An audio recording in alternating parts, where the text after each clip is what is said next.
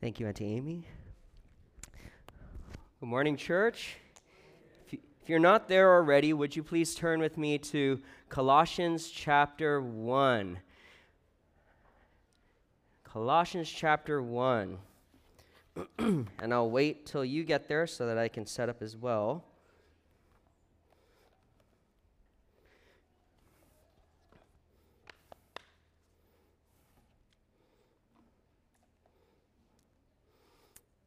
Colossians chapter 1.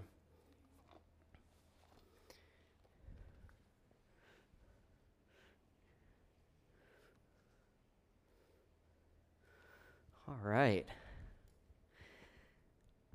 Well, let me go to the Lord in prayer, and since He enables us to understand His Word, let's ask Him to help us to understand His Word. Dear Father,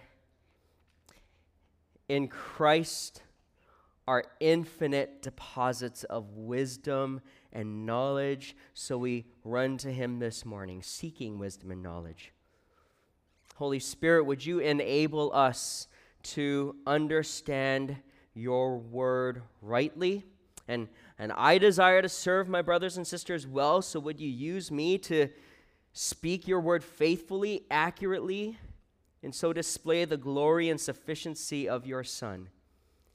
Would you increase our love for one another here at KBC as your gospel is held up in all its glory? We pray this for the glory of your Son. Amen. Amen. For the Spartan soldier, there was one thing that constituted as a capital crime. It was not the loss of their helmet or their breastplate, but their shield. Their shield. Why? What makes losing, even dropping your shield in the field of battle, worthy of a soldier's citizenship rights being stripped from him? Because the soldier's helmet and breastplate is for his own protection, but his shield is not for his own protection, but for the protection of the soldier to his left. In the shield wall, the Spartan army called the phalanx, the soldier relies on the soldier to his right to protect him, while he protects the soldier to his left. Failure to protect his brother was a crime of the highest order. He holds his shield for the sake of another. He labors for the sake of the line. Well, this morning, as I preach through the book of Colossians, we're going to hear about Paul's labors. Paul's labors for the sake of another. And so in verse 29 in chapter 1, we see this. Paul says, "For this I toil, struggling with all his energy that he powerfully works within me." Paul is toiling, laboring, agonizing with incredible might, needing God's energizing for this task. What could he be working so hard for? It's surely something we should be working for, right? I wonder what or whom would you say you're working for this morning? Maybe your family, maybe your kids, maybe someone else or something else. I wonder if what we are working for is the same as what Paul is working for. Well, the answer is what I believe to be the main point of our text here in Colossians chapter 1 through 2, verse 5, and what I hope you will take away from our time in the Word this morning. And this is what the main point of the text is. Work hard for the sake of the church, so displaying the sufficiency of Christ. Work hard for the sake of the church, so displaying the sufficiency of Christ. We see this in 3 points. This is how I think the text is structured. Point number 1, the manner of Paul's labor. Point number 2, the people for whom Paul labored. Point number 3, the goal of Paul's labor. So if you're taking notes, there's 3 points: the manner of Paul's labor, the people for whom Paul labored, and the third point, the goal of Paul's labor. So point number 1, the manner of Paul's labor, and this is verse 24. Look with me at the text.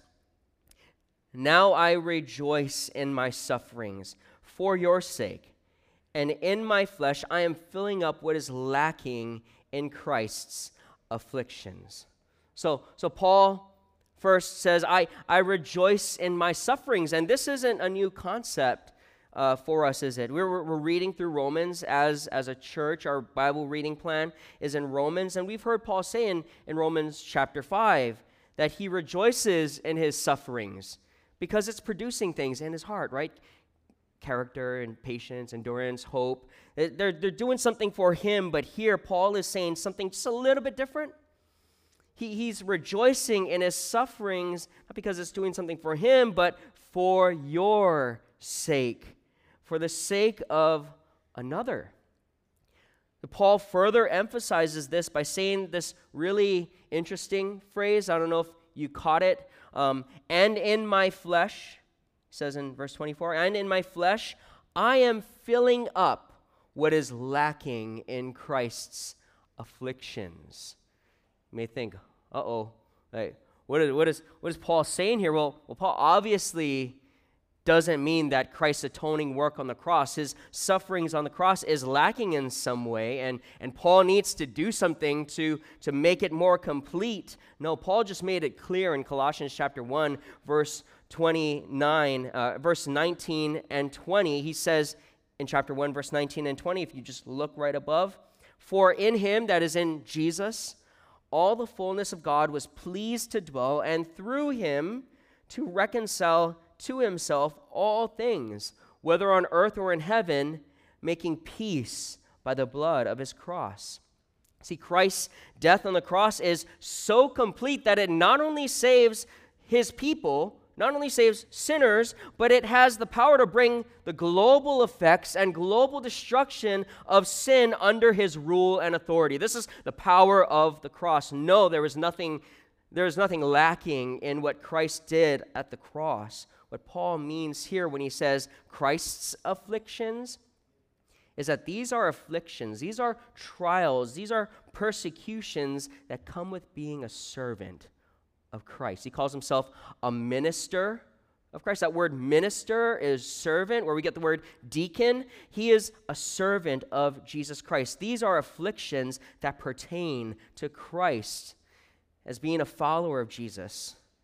Said more simply in John 15, verse 20, Jesus says, a servant is not greater than his master.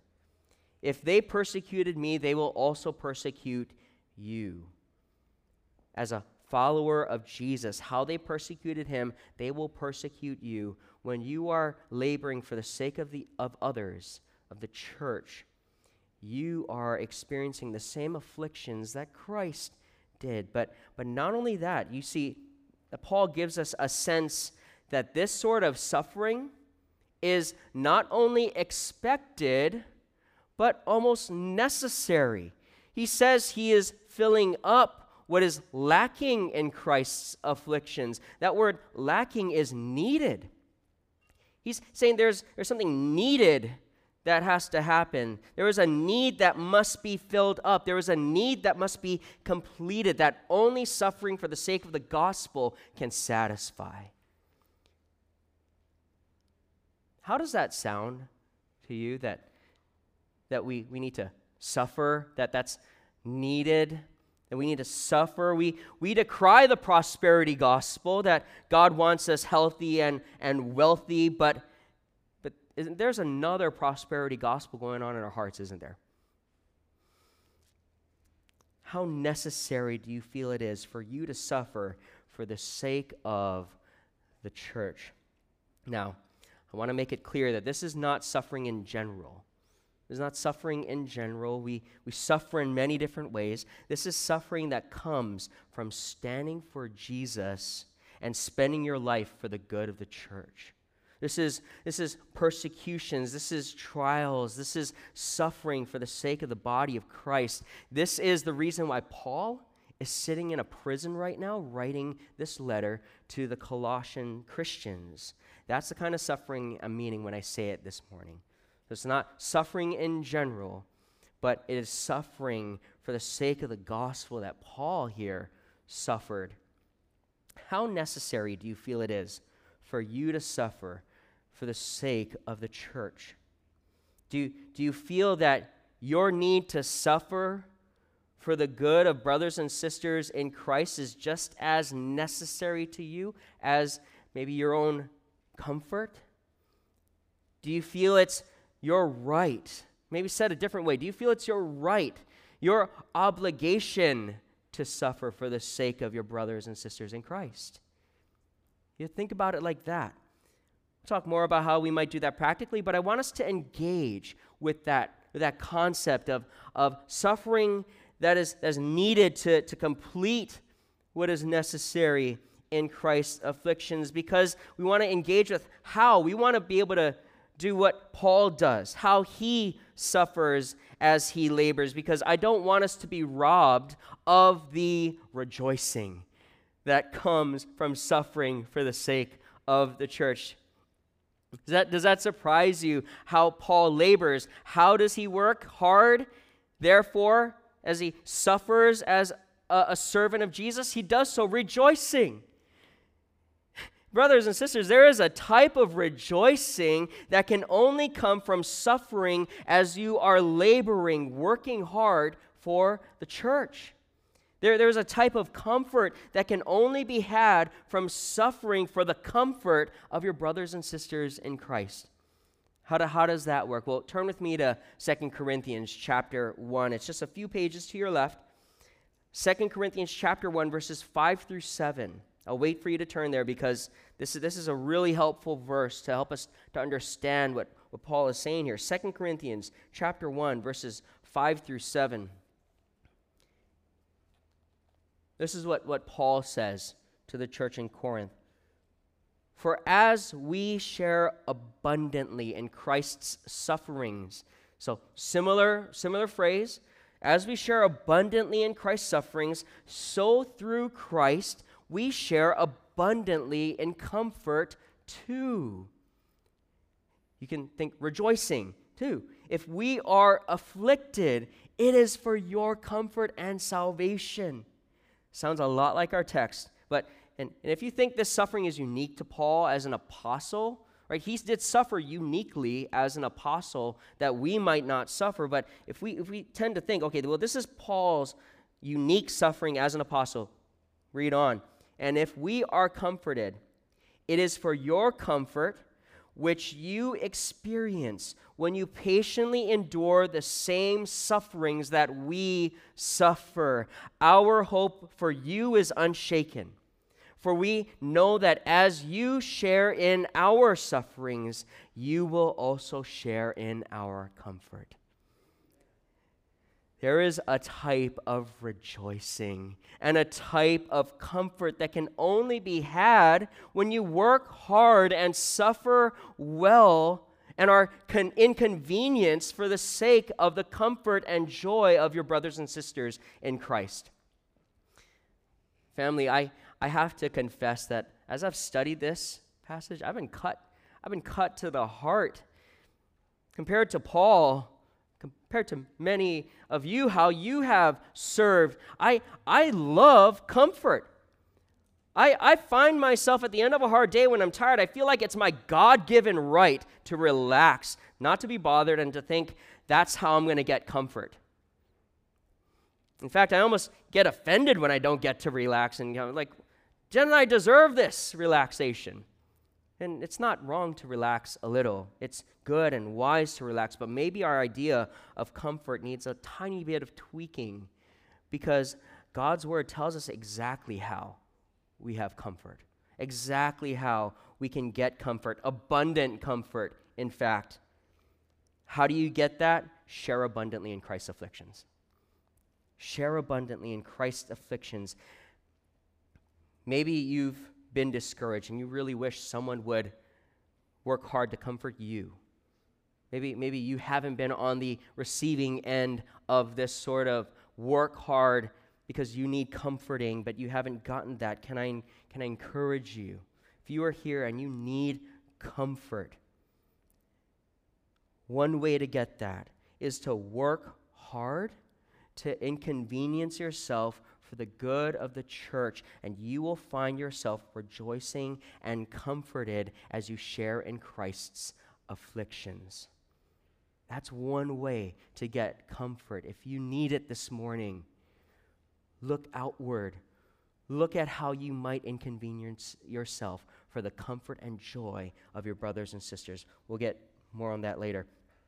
So we see it's needed to share in Christ's afflictions. For who? Well, we've been talking about that. Look back with me at Colossians chapter 1, verse 24. For the sake of his body, the church. For the sake of his body, the church. That's our second point. The people for whom Paul labored. For the people for whom Paul labored. This is in chapter 1, verse 24 through 27. I'm going to give us some practical ways that we can labor for the sake of the church later, and I'll be encouraging us to find ways to inconvenience ourselves for the sake of our brothers and sisters here at Galilee Baptist Church. But before I do, what we need, what for sure I need, but what we need to see is what Paul sees. Right? As I read this, I'm thinking, Paul, how can I even come close to saying that I rejoice in my sufferings for the sake of the church? If I'm honest with myself, I don't know if I want to suffer. And so how can you say, when I read what Paul suffered for the sake of the gospel, I can't help but think, I'm not getting what Paul gets. I'm not understanding what Paul understands. We need these next verses. Brothers and sisters, we need these next verses. We're going to continue in. If we're going to continue in and grow in our laboring for the sake of the church, we need this right here. And look with me at Colossians chapter 1, verse 24 through 27. Paul says, now I rejoice in my sufferings for your sake, and in my flesh I'm filling up what is lacking in Christ's afflictions for the sake of his body, that is the church, of which I became a minister according to the stewardship from God that was given to me for you, to make the word of God fully known, the mystery hidden from ages and generations, but now revealed to his saints. To them God chose to make known how great among the Gentiles are the riches of the glory of this mystery, which is Christ in you, the hope of glory. So we see at the end of verse 24, Paul says that his suffering is for the sake of Christ's body, the church. Then in the next couple verses, through the end of chapter 1, he breaks off into this tangent, as if at the mention of the church, he needs to say something about the church. This is almost like a parenthetical thought of Paul's. At the thought of the church, Paul can't help but revel in the glory of God's new covenant people. He mentions the church, and then he just thinks of how beautiful the calling that he has for the church and how glorious the church is. Again, we want to see what Paul sees and understand what Paul profoundly understood, which drove him to labor, to work hard, so much so that he suffered for it and yet rejoiced in it. So what does Paul understand about the church and about the brothers and sisters in Christ here at KBC sitting next to you? This was what we think about. When Paul thinks about the church, he thinks in verse 25 about the church that Jesus called him to be a minister, or the word, again, servant of. And what labeled his service? What did his service look like? To make the word of God fully known.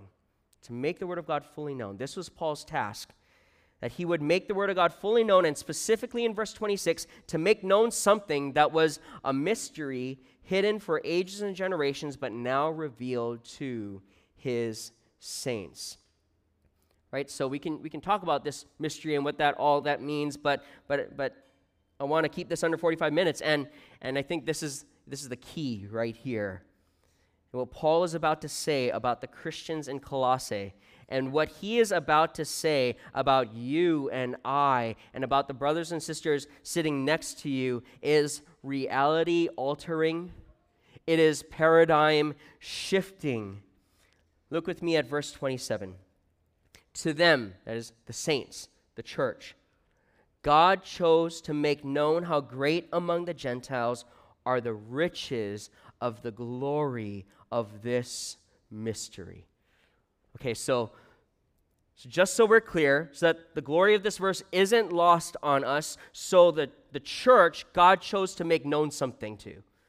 God, in his sovereign power and his sovereign grace and kindness, who owes none of us any sort of knowledge, chose out of the freedom of his will and love for us to make known, not just to Israel, but to Gentiles like us, to the nations, a people who were not his people, who were not shown mercy, but God chose to reveal something to us.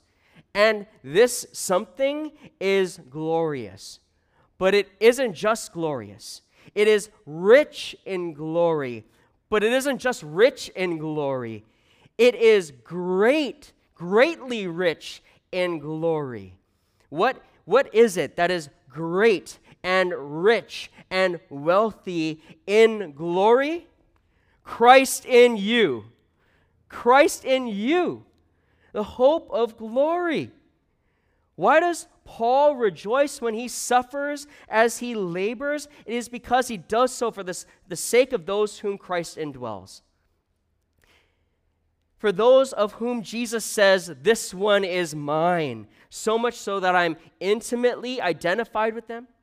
I represent them before the throne of God. He gladly suffers for the sake of those who God has qualified, delivered from the domain of darkness, transferred into the likeness of his Son, redeemed, forgiven, reconciled, blameless before the throne of God. Because of this reality, Christ in you. This reality is great and rich in glory, and it is our only hope of glory. These are the ones whom Paul labors for. Those sitting around you, your brothers, your sisters in Christ, how great and rich and glorious it is that this is true of them, that Christ is in them. This is what Paul sees when he looks at the church. He sees Christ in you. You know what's coming, right? Whenever I talk, this is what I make you do. Just kind of look at your brothers and sisters in Christ right now. Just look at them. Look at them.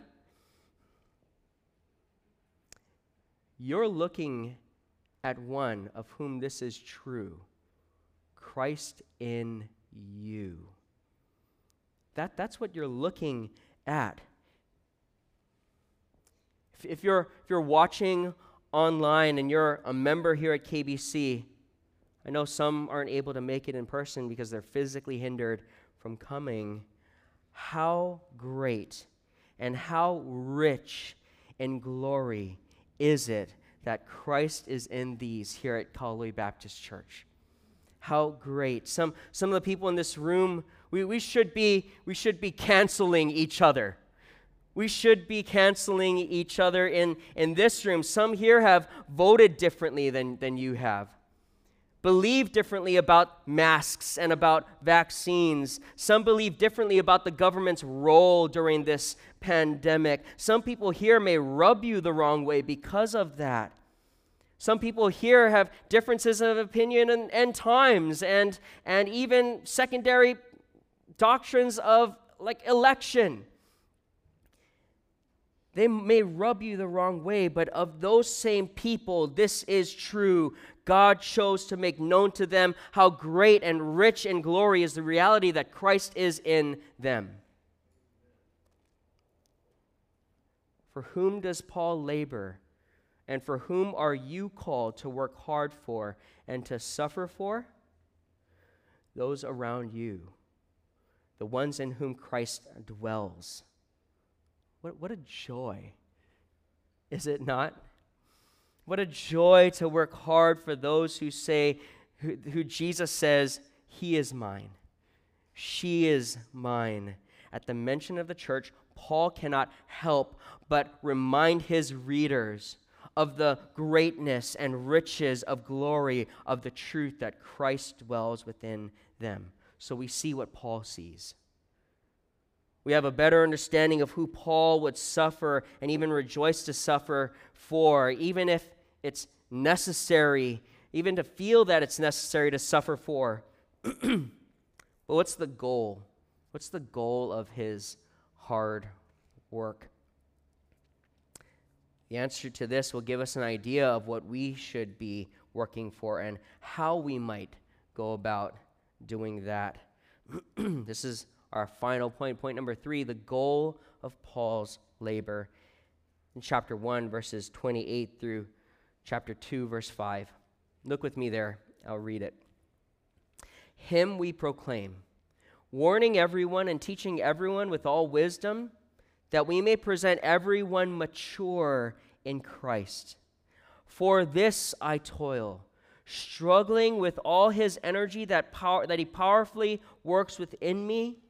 For I want you to know how great a struggle I have for you, and for those at Laodicea, and for all who have not seen me face to face, that their hearts may be encouraged, being knit together in love, to reach all the riches of full assurance of understanding and the knowledge of God's mystery, which is Christ, in whom are hidden all the treasures of wisdom and knowledge. I say this in order that no one may delude you with plausible arguments. For though I am absent in the body, yet I am with you in spirit, rejoicing to see your good order and the firmness of your faith in Christ. So we see in verse 29, Paul is indicating the goal of his toil. This reason, the reason for his struggling, that word struggling is the word agonizing.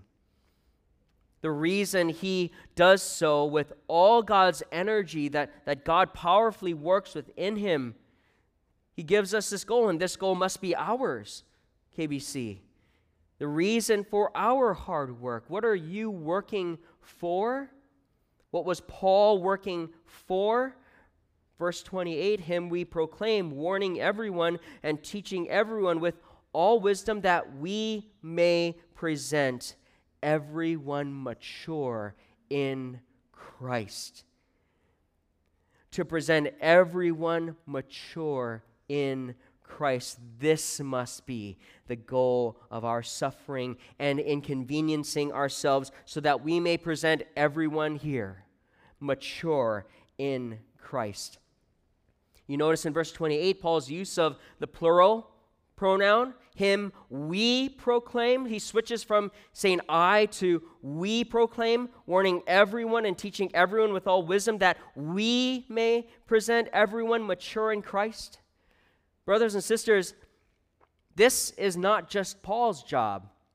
He would have said I, right? This is my job. This is not just our pastor's job. This is our job, brothers and sisters. This is every one of our goal. This is what we do as members of Calvary Baptist Church. We are all to work hard and to toil, that we may all present each other mature in Christ. The term is every member ministry. On Sundays, we are being equipped for the work of the ministry. We are all to do this work for this goal, to present each other mature in Christ. So may I ask, how are you laboring to present the others at KBC mature in Christ? There are so many examples of how we are excelling in this. It is so encouraging. Me and my family, we've been recipients of this kind of labor. Yesterday, there were guys out there working hard, cutting down tree limbs over there. And there are so many ways. We are visiting one another. We're praying for one another. There's so many ways we are excelling in presenting each other mature in Christ. and we can also continue to grow in this. And those of you who are at home not gathering yet, again, some are physically unable to come. But how would you say you are laboring to present others here at KBC mature in Christ? Maybe you at home or here, maybe you haven't given it much thought. Maybe this is kind of the first time you're hearing something like this because you're new, or maybe you haven't given it much thought. Maybe you desire to, but you just don't know how to go about doing that. Maybe you don't, or you struggle to do this because you don't feel like you're mature enough to help others mature in the faith. If that last one is you, if maybe you don't feel like you're mature enough, can I encourage you to take heart? There is no secret to becoming mature in Christ. We are all maturing into the faith. And in fact, the most mature Christians I know that they need everyone. That every member, there is no dispensable member. Each part is indispensable, Paul says in Corinthians. But if you want to mature in Christ, Paul spells it out here in verse 28. Two things: submit to the teachings of Christ and to submit to wise admonishment of faithful brothers and sisters in Christ. Those are the ways that you mature. Did you notice that? Is warning and teaching. Submit to wise admonishment. Submit to wise teaching. You can do that by meditating on the sermon throughout the week. And you can also ask faithful brothers and sisters to know you, to know your life, so they can speak wise words into specific and even uncomfortable areas of your life. You want to grow in maturity? Meditate on the Word of God, the wise teachings of the Word, and seek out wise counsel from your brothers and sisters here so that they might admonish and encourage you. That's how you grow in maturity in Christ. So what does working hard to present others mature in Christ look like? Look with me at chapter 2, verse 1. For I want you to know how great a struggle I have for you and for those at Laodicea, and for all who have not seen me face to face, that their hearts may be encouraged, being knit together in love, to reach all the riches of full assurance of understanding and the knowledge of God's mystery, which is Christ, in whom are hidden all the treasures of wisdom and knowledge. So Paul here expands what it looks like that those for whom he labors for might be presented mature in Christ. So this is how we are to grow in maturity. Paul gives us three goals of our hard work. And we're going to end here with application. This will be our application. 3 goals. Paul's labors were designed to encourage, to promote loving community, and to promote a certainty of the sufficiency of Christ. Or in other words, work hard to encourage each other, work hard to promote loving community, and work hard to promote a certainty of the sufficiency of Christ. Application number 1, work hard to encourage one another. Encourage each other. Brothers and sisters, when you come here to the gathering on Sunday mornings, are you looking to work? Are you looking to work? You're probably looking to receive something, right? Which that's good. That's not a bad thing. We are blessed here at Calvary Baptist to have men, faithful men that I look up to very much. Everyone who fills this pulpit, I look up to very much as men who Paul says make the word of God fully known. Right? We are blessed at KBC to have preachers of the Bible who like to preach through the Bible. Right? I think I counted, since 2013, We've preached through 14 books of the Bible. At that pace, it's going to be like 30 years that we preach through the whole Bible. So stick around for that. But I'm so blessed that we have pastors and men here that I look up to as faithful teachers of the word. But we can forget that we are to toil, to work hard to present everyone mature in Christ. And one of the best opportunities to do that is on Sunday morning when we are all together. So when you come to church, be prepared to work hard, to encourage each other. I want to give you 2 practical ways that you could do this. One will take no preparation beforehand. Well, it doesn't have to take preparation beforehand. And the second will take effort this week. Encourage you to do both. The first is to sing. To sing. The uniqueness of us coming together as a gathering and singing, that's different than you singing in your car, you singing in your shower, you singing at home by yourself. It's different because we are together. You know what I'm about to say again. We intentionally include songs every Sunday that are meant to be sung to each other. It takes almost no preparation beforehand, although you can listen to the songs before so you know them a little better. But I encourage you, sing to one another. Sing loud so that the other person can hear you, and think in your mind, I am singing in the hearing of one who is indwelt by Christ. That at the sound, as they hear these words, their hearts are going to be encouraged. That's how you can encourage one another, is singing to one another. We're going to sing, O Church Arise, for our song of response.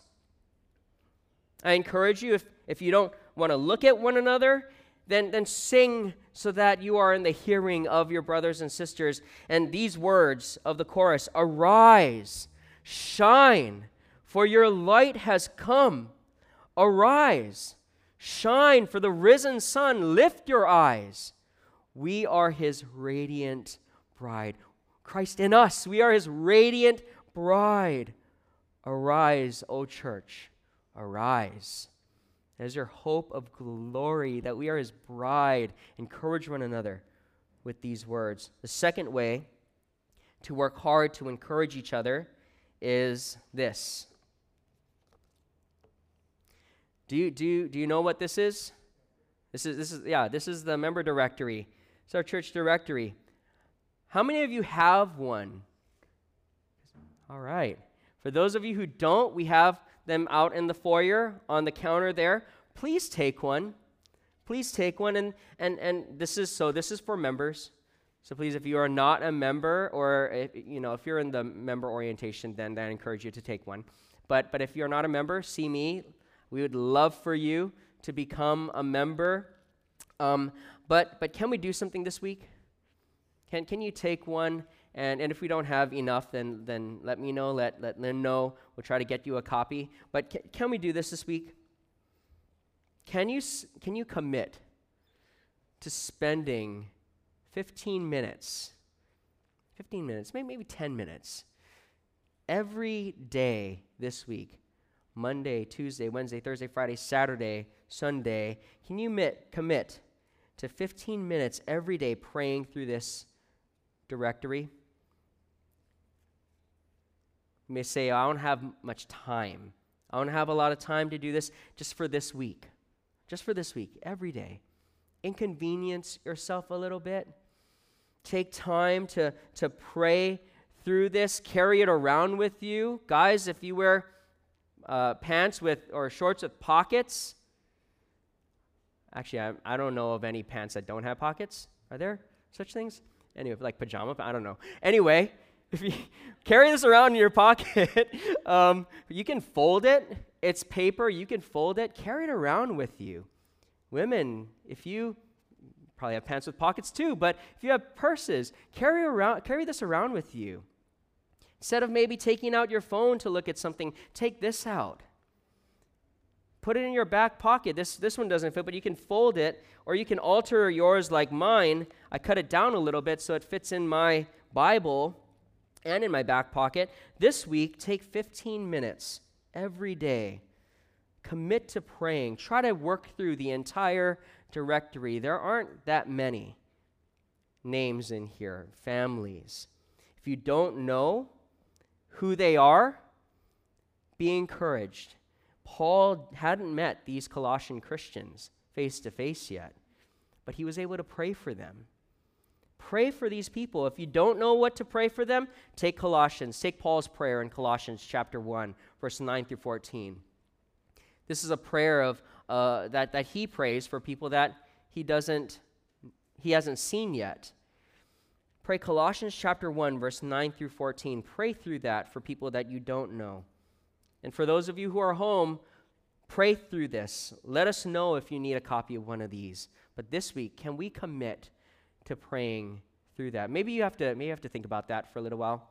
But how many of you right now are prepared to say, I'm going to try that really hard? Just nod. You don't have to raise your hand. Yeah, you can raise your hand. But just nod. Like, if you'll try really hard to do this week. Yeah?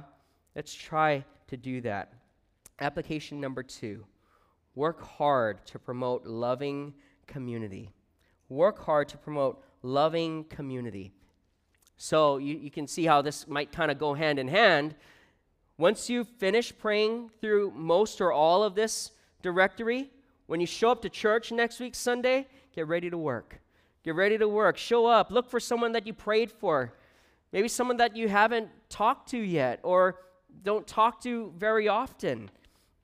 And tell them, like, hey, I prayed for you this week. I don't really know you very well. Can you just tell me how I could continue to pray for you? That's sort of the minimum. Just find one person next week Sunday. But it will minimum work, but it will yield great fruit. It will promote loving community. Do that this week, and then next week Sunday, talk to someone that you prayed for. Another way that you can promote loving community, as you maybe pray through this directory, as you allotted time every day, take some time to brainstorm ways that you can inconvenience yourself for the sake of your brothers and sisters in Christ here at KBC. Brainstorm ways you can inconvenience yourself. Again, is that sort of strange? We often make decisions and plans to avoid being inconvenienced. But often, working hard to promote loving community will involve us laying down our preferences, humbling ourselves, being quick to forgive and assume the best of each other. And it will involve doing things that are inconvenient for you, but convenient for others. So I'm not just saying, like, just think of ways that I can just be inconvenient, but think of ways that you can serve others, and it might be inconvenient for you. Don't take that as a sign that you shouldn't do it. And that takes asking people, how can I serve you?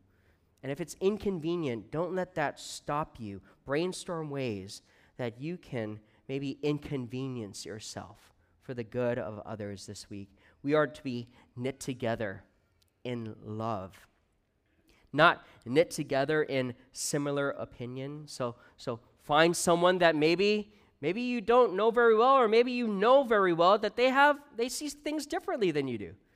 And ask them, hey, you see something differently. I legitimately want to hear it. Not so that I can change your mind, but because I love you, and I want to promote loving community, because we are to be knit together in love, not to knit together in similar opinion, not knit together in politics, not knit together in our belief about end times, not knit together in similar season of life, not knit together in musical preference, not knit together in our ethnic similarities, but knit together in love. Love is not a feeling of unity, but a unity that is hard won. It was hard won at the cross where we are united, and it is hard won in practically laying down our preferences, our comforts, our joys, and sometimes our aspirations for the good of others who are indwelt by Christ. there's so many examples of how you have done this so well. We don't have time to go through all the examples, but I was talking with some of our older members this week, and they told me stories of the old days here at KBC. Told me stories of Uncle Jerry Hirai. He would go between Kaului Baptist and the church plant, Kihei Baptist Chapel, and he would teach Sunday school in Kihei, then drive back here to teach Sunday school here. What he did for these churches held them together in those trying times. He promoted loving community, and that was inconvenient for him. Oh, but the testimony of that work we see, and we are reaping the fruits of their labors. Brothers and sisters, you might not see the fruit of your labor in promoting loving community now, but years, 30, 40, 50, should the Lord tarry 1,000 years from now, we will see the fruit of your labors. We are reaping the fruit of Paul's labors 2,000 years later.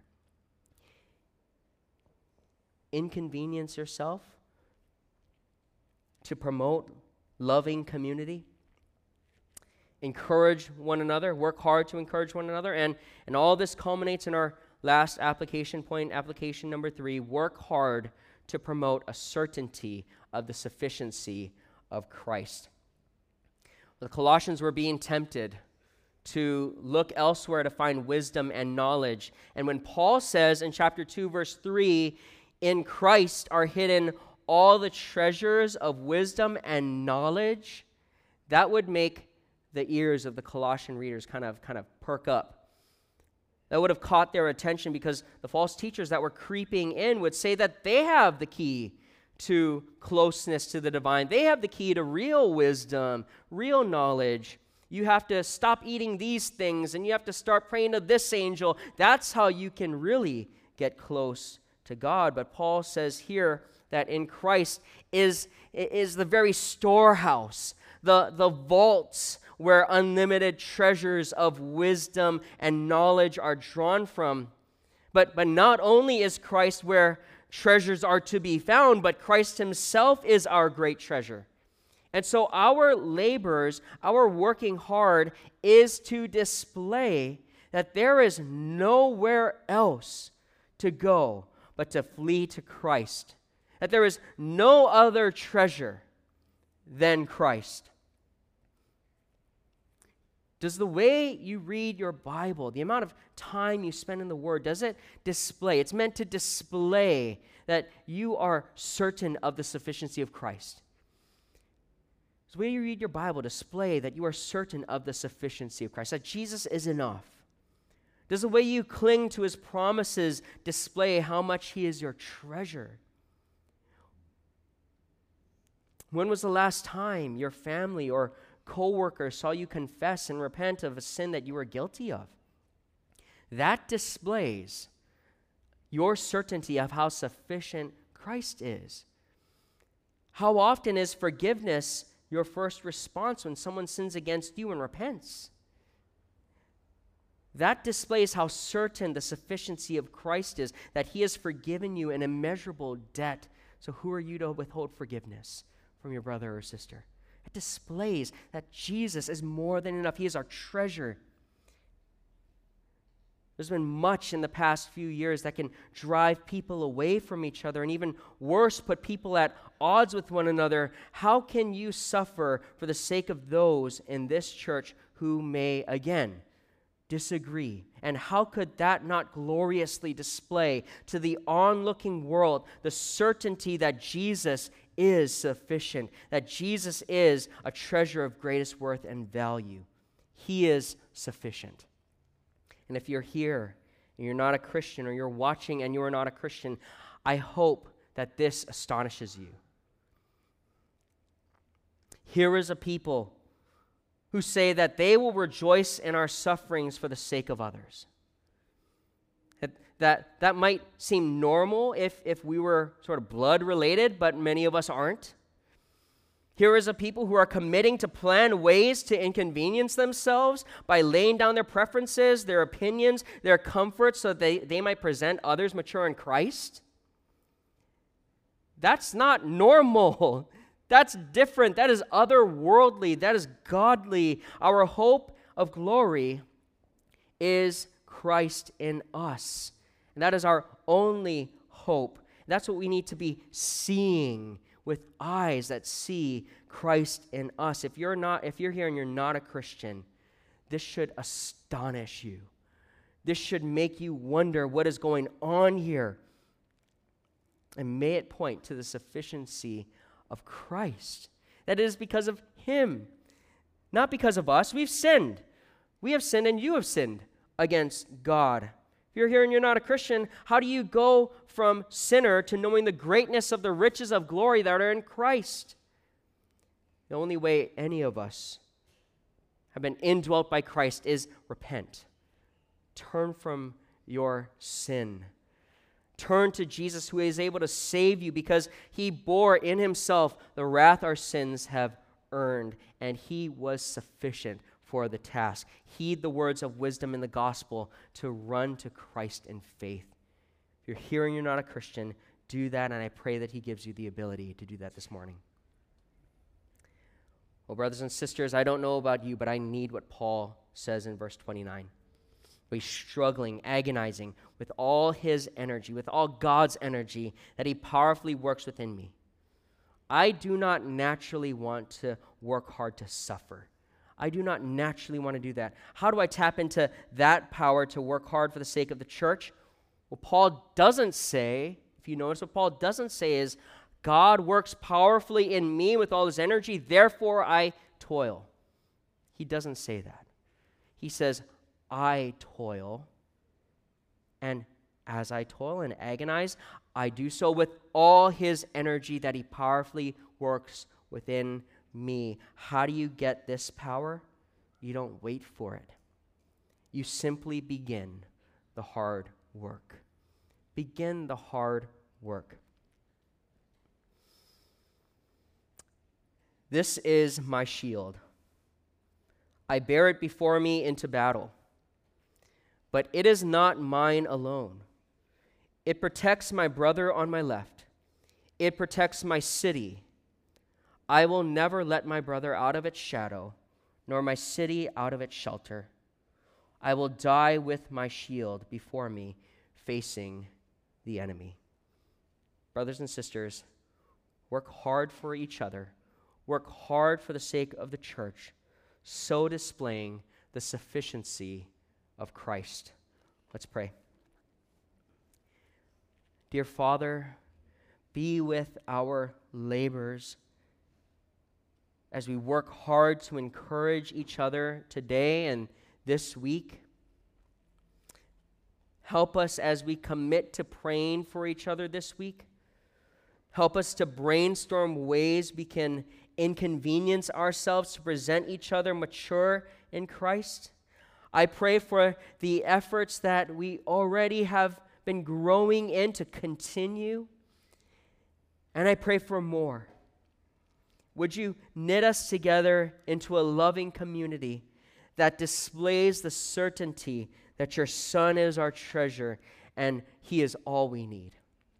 What a joy and a privilege it is to spend ourselves for those for whom it is true that Christ is in them. As we do this, would you cause us to be a church rejoicing in your work? In Jesus' name we pray. Amen.